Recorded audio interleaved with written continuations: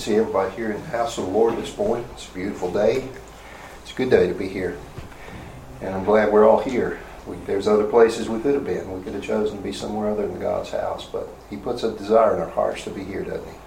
And that's good. It's good to obey that desire and to follow Him. Before we go into the Word, let's pray one more time. Father, thank You for allowing us to be here today.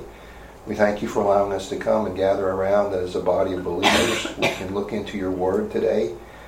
And Father, we know that's only going to help us if the Holy Spirit moves among us as we look into it. And we pray that He would open our hearts to receive the message from Your Word. You are its author. Father, You've protected the Scriptures for us down through the years, and we have the privilege, an awesome privilege, of being able to look into a passage today and see what it has to say for us. And we pray that, Lord, You'd make these living words to us. And that, Father, as we look here, as we spend this time together, that You might change us. Make us people who are more effective servants for You. We pray that You draw us closer to Yourself. We pray, Lord, if there happens to be someone here this morning who's never trusted Jesus Christ, that You might touch their heart. Bring them closer to You, Lord. Bring them to that point where they see a need and trust the Lord Jesus Christ as well. But as we look into Your Word, Father, we just pray that You bless this time. And we ask it in Jesus' name. Amen. This morning we're going to be looking in 2 Chronicles, if you want to be turning there, chapter 7. I've titled the message, Solomon's Vision. We're going to read some verses here. The setting is, you may recall in Israel's history, they left, the Lord used Moses to lead the Israelites out of Egypt. He led them into the land. They built a tabernacle, a place where God would meet with them, a tent, essentially, a very glorified tent. And that's where they met, and where the visual presence of God would come, and He would dwell there between the cherubim on the mercy seat and the Ark of the Covenant. And they knew that He was in their midst, and that's where they worshipped. And they worshipped at the tabernacle for many, many years, many generations. And then at one point, King David decided that God needed a more permanent house. He had in his mind to build a temple. And the Lord told David he couldn't build the temple. He said, your son can. He can build it for me. And so we're coming to the point where we're going to be looking here. The temple's now been completed.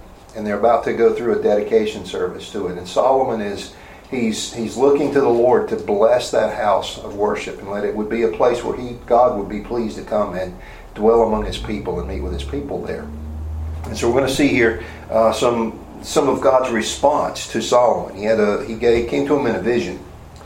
So we're going to start reading in 2 Chronicles chapter 7 and verse 12.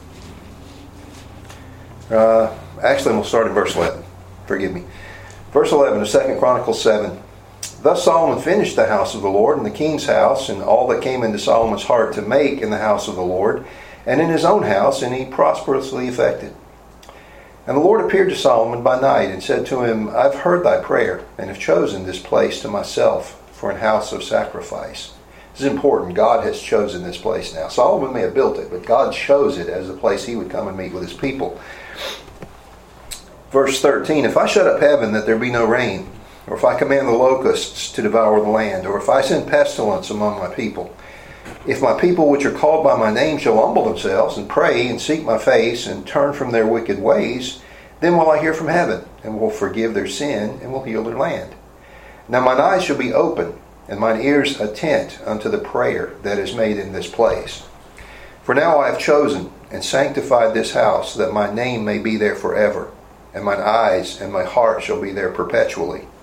And as for thee, if thou wilt walk before me as David thy father walked, and do according to all that I have commanded thee, and shalt observe my statutes and my judgments, then will I establish the throne of thy kingdom, according as I have covenanted with David thy father, saying there shall not fail thee a man to be ruler in Israel. But if you turn away and forsake my statutes and my commandments, which I have set before you, and shall go and serve other gods and worship them, then will I pluck them up by the roots out of my land which I have given them. And this house which I have sanctified for my name will I cast out of my sight, and will make it to be a proverb and a byword among all nations. And this house which is high shall be an astonishment to every one that passeth by it, so that he shall say, Why hath the Lord done thus unto this land and unto this house? And it shall be answered, because they forsook the Lord God of their fathers, which brought them forth out of the land of Egypt, and laid hold on other gods, and worshipped them, and served them. Therefore hath he brought all this evil upon them. Again, Solomon at this point is the king of a nation that had been set apart for God's glory. God had chosen these people for no other reason than, he said, because. We had an assistant pastor years ago, and he said it's something like this: God says, I love you. And if you ask him why, he says, because I chose to love you. He chose these people. And he said, you're going to be my people. And so he brought them into this land that they didn't used to have. He said, I'm going to give you a land that you never knew before. You never had it before. And I'm going to give you such blessings that you wouldn't believe it. Now, for some 400 to 500 years, they've been living in the land of Canaan at this point. Generation after generation after generation of people have seen the Lord bless them. And Solomon is now their king, the third king of the nation, by the way. The first king was Saul. You'll remember. Here I go, I'm getting tongue-tied again. As I told you last week, that's just me talking in cursive. And it's very classy to do, so just bear with me. Solomon was their third king. After Saul, he didn't do so good. Everybody thought he was a great man, he was going to be a great king. He turned out to be, let's just say, he tended to want to worship himself more than he worshiped the Lord sometimes. He was very arrogant, and the Lord took the kingdom away from him. And he gave the kingdom to David. And what do we remember about David? He was said to have been a man after God's own heart. He was a godly king. He was a sinner, and he knew it. And when he sinned, we read through the Psalms, he would come to the Lord and he'd say, forgive me. I sinned against you, Lord, but I want your forgiveness. And so God said, he's a man after my own heart. After David came Solomon, his son, and Solomon was told, you can complete the temple. You can build it for me. David had compiled a whole lot of ingredients, if you will, all the building materials, and I'm sure he had started working on some designs. Solomon, I think this would be great if the temple looked like this. And so Solomon got there. He was excited. And we're told that for many years the temple was in planning, and it took 7 years to construct it. It's a long time. It's a big building project, isn't it? 1 Kings 6:38, you don't have to turn here. It says, in the 11th year, in the month Bul, which is the 8th month, was the house finished throughout all the parts thereof, and according to all the fashion of it. So was he 7 years in building it. Very long. So there's been a lot of anticipation. Not only with Solomon, but the people who would walk by the building site and they would see, this is going to be the temple of God. This is where God's going to come, and we're going to worship him here. We're going to offer sacrifices here. And if anyone says, who is this God you're talking about? Where is he? He's here. He's here in this temple. So for 7 years they've got this. They're looking forward to this. We're told that it took 70,000 general laborers to build the temple. It's a lot of people, isn't it? For 7 years. 70,000 people. I've seen some big projects before, but nothing like that. We're told that it took 80,000 stone cutters to cut the stones and then bring them to the building site and put them together to make the temple. And then it took 3,600 foremen to see that all this work got done. Would you like to be one of those foremen? 70,000 general laborers and 80,000 stone cutters. You ever deal with union laborers before? They can be a tough bunch sometimes. I've been a supervisor over maintenance people. That's some of the toughest that I've ever seen. 80,000 member stonecutters union could be tough to deal with, couldn't they? But you know what? They were building something that was bigger than themselves. They weren't just building a house or a Walmart or any of that sort of thing. They're building the temple of God. And for 7 years they did this. 2 Chronicles 2:2, it tells us about those laborers. Solomon told out 70,000 men to bear burdens, and 80,000 to hew in the mountain, 3,600 to oversee them. The temple, when it was built, it was about 90 feet long, 30 feet wide, and about 45 feet high. It's a pretty good sized building.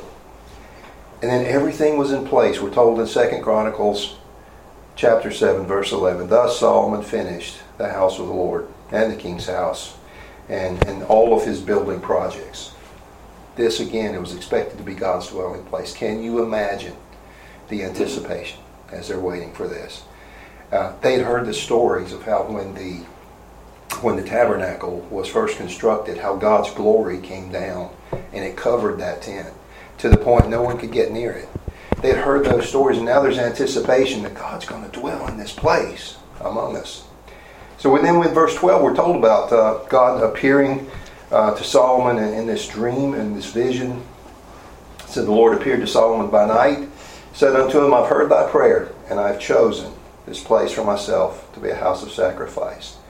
So it was a visit from God himself to Solomon to confirm this. He confirmed not only that he was interested in this place, but he confirmed that he had accepted this place. Solomon, you've gone to a lot of effort. What if God had said, I don't like it?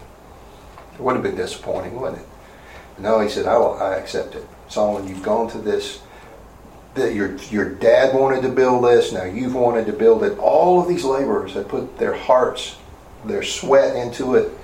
I'm choosing this place. I'll be here. Because let's face it, no matter how grand and magnificent it was, and we're told, those who saw it, the descriptions that they gave of it, it was a magnificent place. You remember this was a place, it was built out of the cedars of Lebanon. I love the smell of cedar. Can you imagine what it smelled like with all that wood? And then they overlaid it with gold. Walls that were covered, plated with gold. The beauty of this place was incredible. But if God hadn't chosen it, and if God hadn't accepted it, it would have just been any other piece of glitzy real estate, wouldn't it? But he did choose. He said, I accept this. But he said, I've got some expectations. Well, before I go there, he accepted in verse 15 and 16. He said, now mine eyes shall be open, mine ears attent unto the prayer that is made in this place. For now I've chosen and sanctified this house. I've set it apart. It's going to be a place for me. It's going to be a place of worship, that my name may be there forever, and mine eyes and my heart shall be there perpetually. Those are good words for Solomon, to know he's gone to this effort. God's accepted it, and he's going to be here with us, and this is where we can go meet with him. But God had some expectations. Verses 17 and 18. He said, and as for thee, if thou wilt walk before me, as David thy father walked, and do according to all that I've commanded thee, and shalt observe my statutes and my judgments, then will I establish the throne of thy kingdom, according as I have covenanted with David thy father, saying, there shall not fail thee a man to be ruler in Israel. He said, if you'll walk before me, if you'll do according to the things I commanded you, if you'll observe my statutes, then I will give you these blessings. I will be attent to this place. I'll establish your throne. And there will never be another member of David's family that won't, there'll never be a time when someone in David's family won't sit on your throne. But you got to follow me.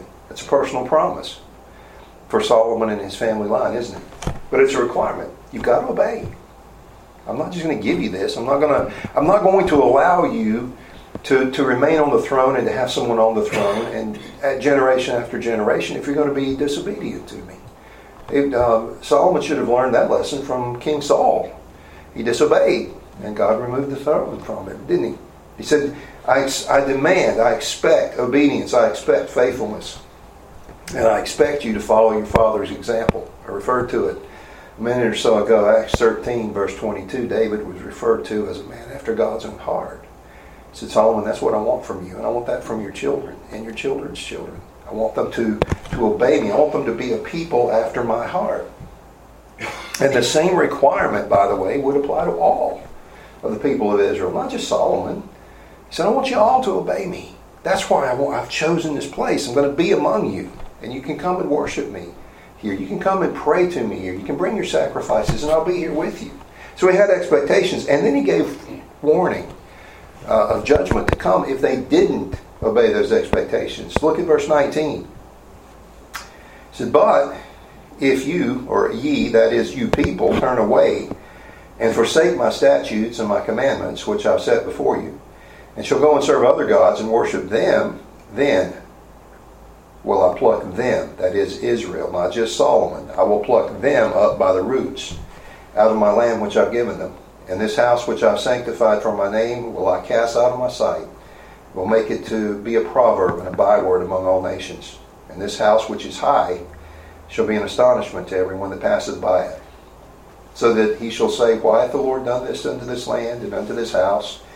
And it shall be answered, because they forsook the Lord God of their fathers, which brought them forth out of the land of Egypt, and laid hold on other gods and worshipped them, and served them. Therefore hath he brought all this evil upon them. He says there's judgment coming if you fail to obey me.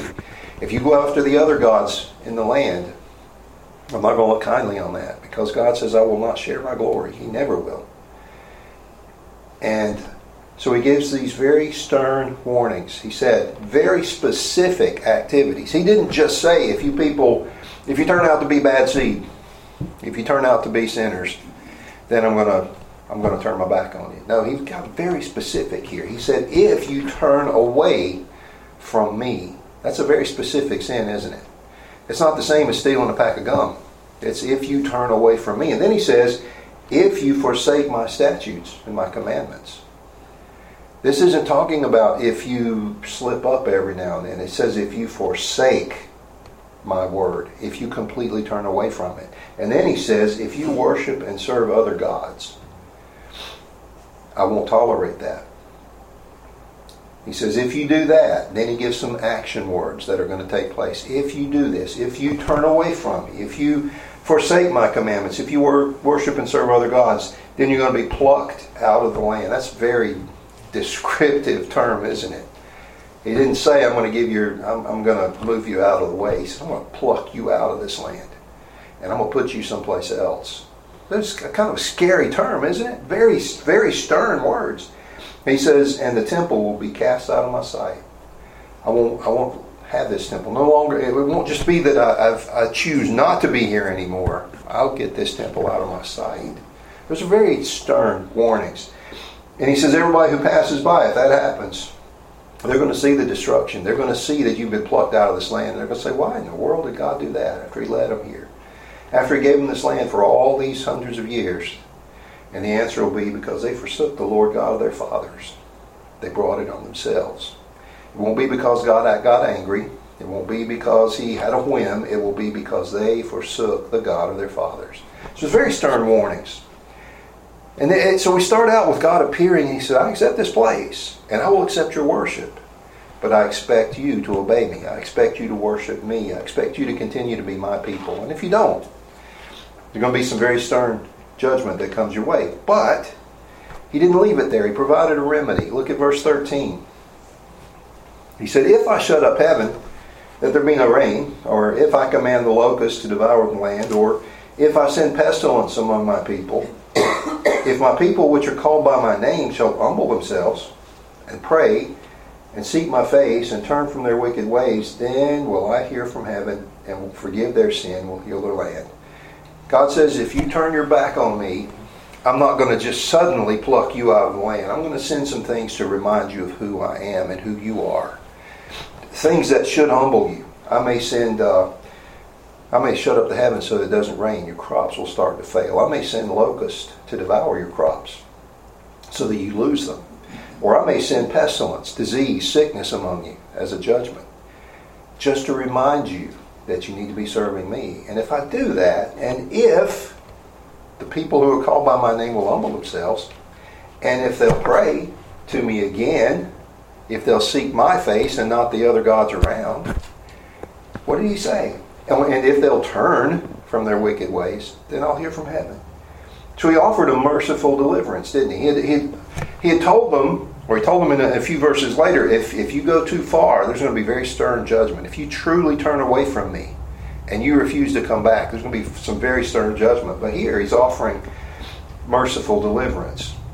He said, I may send the drought, I may send the locusts, but if you'll turn back to me when I do that, all will be well again. I will heal your land. I'll send you the rain you need. I'll take away the locusts. I'll take away the disease, the pestilence, the things that are destroying you from within. He says, I'll hear from heaven. I will forgive your sin. Is that not the best news you could ever hear? I'll forgive your sin. And I'll heal your land. And by extension, if that happens, he's saying the judgments that you see there in verses 19 and following, they will never come. You may wander away from me, is what he's saying. You may sin. Sin may come into your life. You may stumble across some tendency to admire the worship of other gods and that sort of thing. But if you'll come back to me, I'll heal your land. I'll forgive you. Isn't that good news? Isn't that what he told each one of us? You know what? You're on the road. You're lost. You need to be saved. But if you'll come to me, if you'll humble yourselves and you'll submit yourselves to me, I'll save you. I'll heal your land. I'll give you the blessings that I promised you. Well, what was Israel's response to the warnings that the Lord gave to Solomon? Well, they followed his instructions. They obeyed it for a while. They obeyed it for a few years, maybe a generation or two. Maybe not quite that long, because we see that they began to go astray even after Solomon's death. The kingdom was split. 10 of the tribes of Israel, after Solomon's death, went on and started their own nation, the northern kingdom of Israel. Only left 2 nations left in Judah. They even went, the 10 northern tribes, they even created their own temple where they could worship. After God telling Solomon, I will let this be the place where I meet with you, they turned away from it. They only obeyed him for a while. Ultimately, they fell into idolatry, didn't they? They went after the gods of the Canaanites, and they worshipped them. God had told them when they came into the land, he said, when you get into this land, you're going to go in where they're worshiping false gods. And he gave them really 2 instructions. He said, first, do not worship those gods. But if you look closely, he also said, do not worship me the way they worship their gods. Some of these people would actually sacrifice their children to some of these false gods. And apparently, some of the Israeli or the Jewish people, the Israelites, apparently they started taking on some of those kind of practices themselves and thinking that it would honor the Lord if they would sacrifice a child. God says, no. You can't worship them and you can't worship me the way they do. But they ultimately fell into that idolatry. They turned away from God, and they did face all of those judgments that he had brought onto them. It's a very sad ending. If you turn, you're in 2 Chronicles. Turn over to chapter 36, the last chapter of 2 Chronicles. We'll read what the results of some of these are. We're going to start in verse 14 of 2 Chronicles 36. It says, moreover, all the chief of the priests and the people transgressed very much after all the abominations of the heathen, and polluted the house of the Lord, which he had hallowed in Jerusalem. And the Lord God of their fathers sent to them by his messengers, rising up betimes and sending, because he had compassion on his people and on his dwelling place. But they mocked the messengers of God and despised his words, misused his prophets, until the wrath of the Lord arose against his people, till there was no remedy. Therefore he brought upon them the king of the Chaldees, who slew their young men with the sword in the house of their sanctuary, and had no compassion upon young man or maiden, old man, or him that stooped for age. He gave them all into his hand.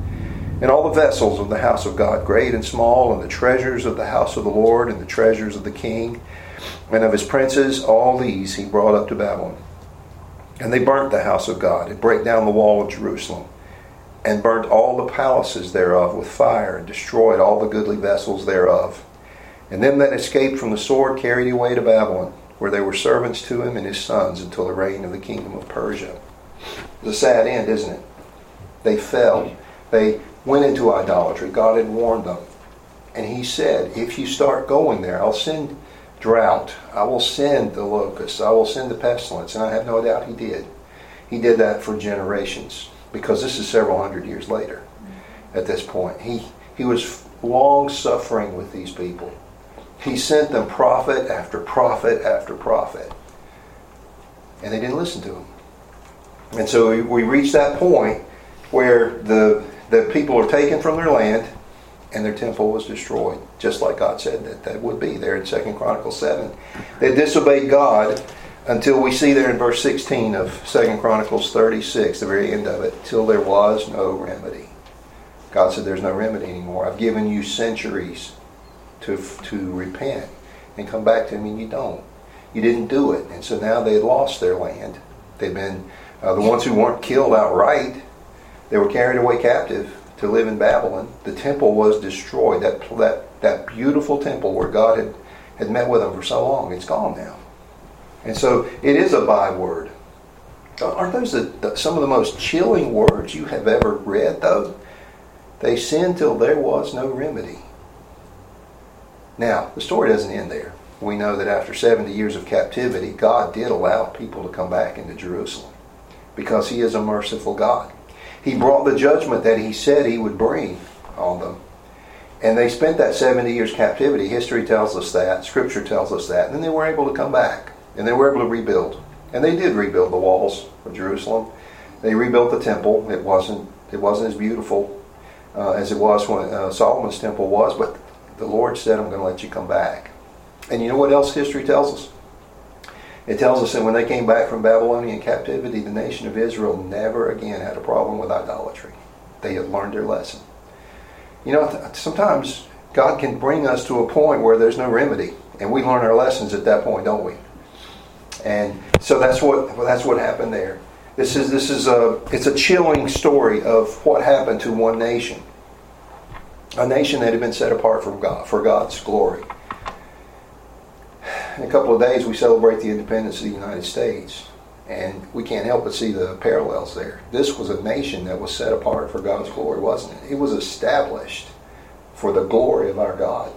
People left Europe where they had persecution for their faith. Supposedly Christian nations in Europe were persecuting people for the way they chose to worship the Lord. And there wasn't anything weird about their worship. They simply wanted to preach and teach and believe the Scriptures as they're written, and not have some king or some government officials telling them, well, you can't do it that way. You have to do it our way. You have to do this, this, this, and this. That things that weren't included in Scripture at all. They just wanted to worship God. And so they came here and they set up colonies. They set up little villages.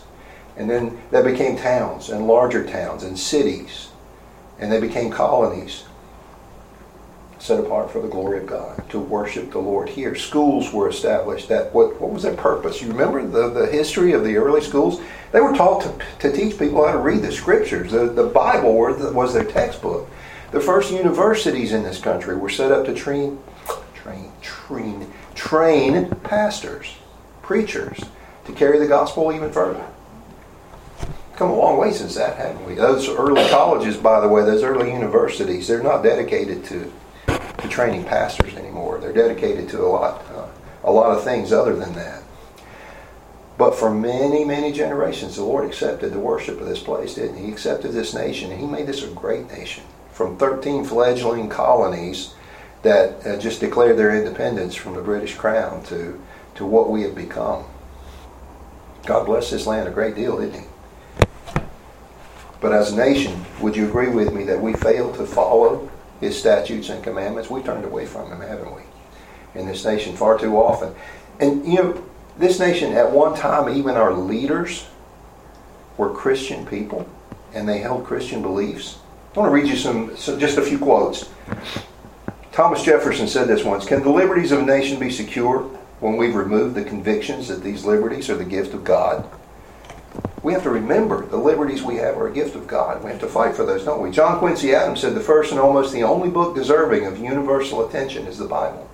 I agree with him. He was a godly man.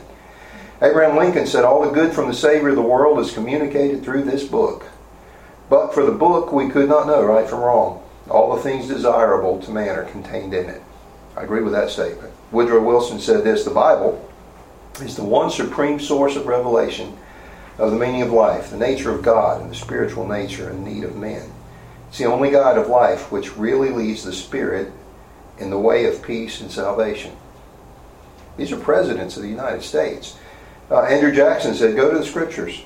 The joyful promises it contains will be a balsam to all your troubles." Calvin Coolidge said, "The foundations of our society and our government rest so much on the teachings of the Bible that it would be difficult to support them if faith in these teachings would cease to be practically universal in our country." Well, I can tell you something. The faith in these teachings in our country has ceased to be practically universal here, hasn't it? We've got people that are practicing all kinds of things other than worship of the true and living God in this country, don't we? We've got churches that have left that first love in this country, and they still want to call themselves churches.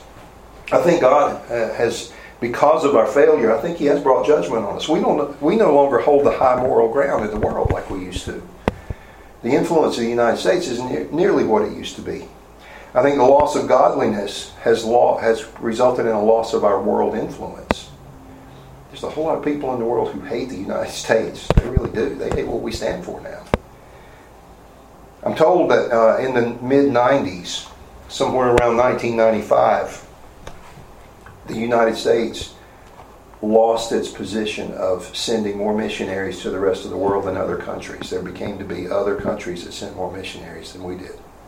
That's a sad state, isn't it? Mm-hmm. Influential Christians, we hear about them in the news. They're engaged in scandalous activities, sometimes illegal activities. It's a blight on the Christianity, isn't it? Christians are no longer, or let me say, Christians are no longer faithful to the Lord in some cases. How many of you pass other churches on the way to get here this morning, and you see parking lots that might hold 200 cars, and there's 6 or 8 in the parking lot? People aren't going to church like they used to be.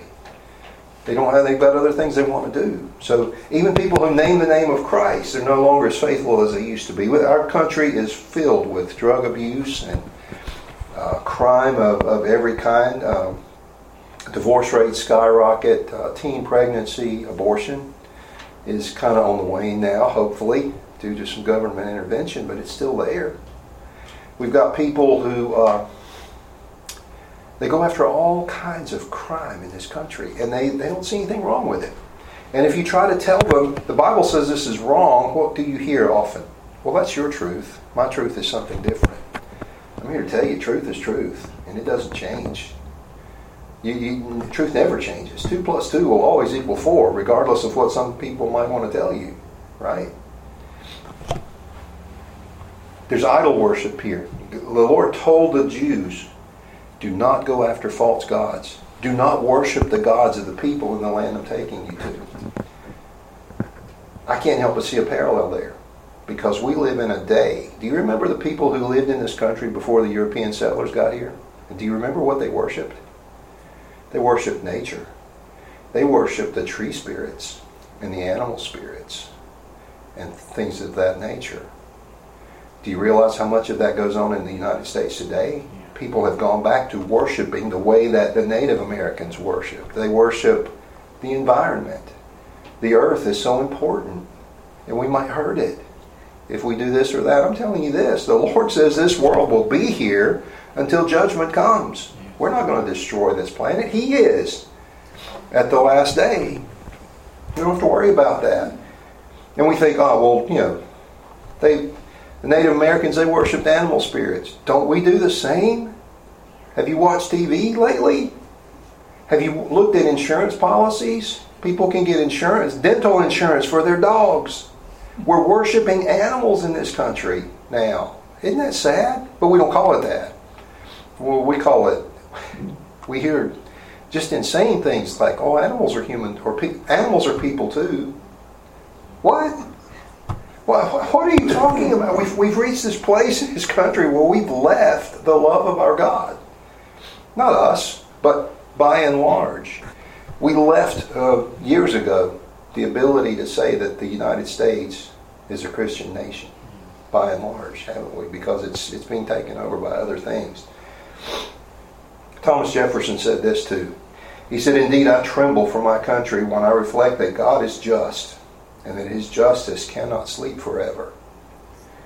That's scary words. That's about as chilling as those words in 2 Chronicles that said they sinned until there was no remedy. Thomas Jefferson said, God's justice will not sleep forever. And I think we've already started to see it. But I want you to remember, I won't leave you with that. I want you to remember that 2 Chronicles 7:22, or 2 Chronicles, God still gives us a remedy in 2 Chronicles 7:14. If my people, which are called by my name, shall humble themselves and pray and seek my face and turn from their wicked ways, then will I hear from heaven and will forgive their sin and will heal their land. Return to God is possible. A revival of the Christian religion in this country is still possible, because I think it applies to us just as well as it did to the Israelites. Why do I say that? Because we are God's people too. We are the ones He has chosen. And just like He chose the people of Israel, remember what His reason was. I choose you because I choose you, because I want to. That's the reason He chose every one of us.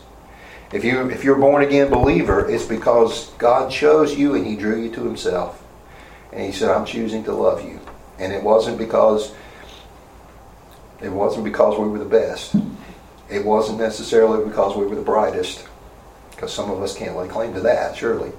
We weren't necessarily the prettiest, most attractive. He chose us simply because he chose us. And he said, I'm going to love you, and you're going to be my people, but I don't want you to turn away from me. I don't want you to worship other gods. I don't want you to turn away from my statutes. I want you to continue to worship me. And he says, now, even if you've gone away, if you'll humble yourselves, and if you'll pray, and if you'll seek my face, and turn from your wicked ways, then I'll hear you, and I'll heal your land. Wouldn't that be great to see the Lord start to heal this land again? How is it possible? By humility, by prayer, by we who are called by the name of Jesus Christ to seek his face. So who's got to do it? It's got to be us. We can't rely on other people to call on God. They're not going to do it. It has to be us. We're the ones to do it. And I believe that a return to the Lord can happen if we'll do that, if we'll dedicate ourselves. In this congregation and other congregations like this one, if we will turn back to the Lord, he will heal this land. He will bring a revival to us of the Christian religion, of our faith. And we can see this land become great again if that's his will. But we've got to take that initiative. We've got to turn back to it. Let's pray. Father, thank you for allowing us to look into your word this morning. We thank you, Father, that we live in the United States of America, arguably one of the greatest nations that has ever existed. Father, we believe this nation was great because this nation was good, because this nation sought after the things of God. Its founders chose to serve you and to establish communities, to establish governments that were based upon your word and upon the worship of the one true God. Father, we've seen in recent generations, we've seen people leave that first love. They've left the worship of the one true God. We've seen people wander off and worship things that have no value at all, things that are not God's. And we pray that you might turn us. Lord, you've sent things to remind us, as you did the Jewish people of old. You have sent pestilence among us. You have withheld the rain from us. You have allowed, as it were, the locusts to destroy our crops. You've sent time and time again things to grab our attention. You sent prophets to us, preachers among us, to remind us, to draw us back to you. And yet, Lord, many in this country, they refuse to turn to you. They refuse, some who have left the faith, they refuse to turn back to it. They refuse to humble themselves and pray and seek your face and turn from their wicked ways. But Lord, don't let that be us. I pray that you would help us, Father, to seek after you, to seek in your word the things we need to read, the things we need to study and learn so that we could draw closer to you. Father, we are so thankful that we have that promise that if we'll do that, if we'll turn back to you, you'll heal our land. You'll hear us from heaven. You'll forgive us our sin. Father, I ask again today that if there's anyone here in this place who's never trusted Christ as Savior, that they'd come to that place where they would yield to him, that they would turn from their wicked way, that they would turn to you and simply ask to be saved by the blood of the Lord Jesus Christ. And Father, you've told us in your word you won't turn anyone away who does that. And so we pray that you might move that in that way among this congregation as well. As we go our separate ways today, Father, we pray that you go with us, protect us, allow us to continue to honor you as best we can, Father. We love you, and we want to show that in our obedience in our lives day by day. So we ask it all in Jesus' name. Amen.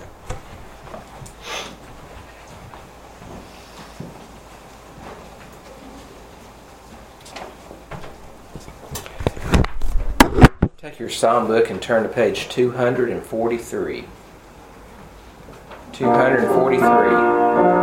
Let's stand and sing the first two verses, A Rock of Ages, 243. Rock of Ages, cleft for me, let me hide myself in thee, let the water and the blood from thy riven side which flowed be a sin, the double cure, save me from his guilt and curve, not the labors of my hands.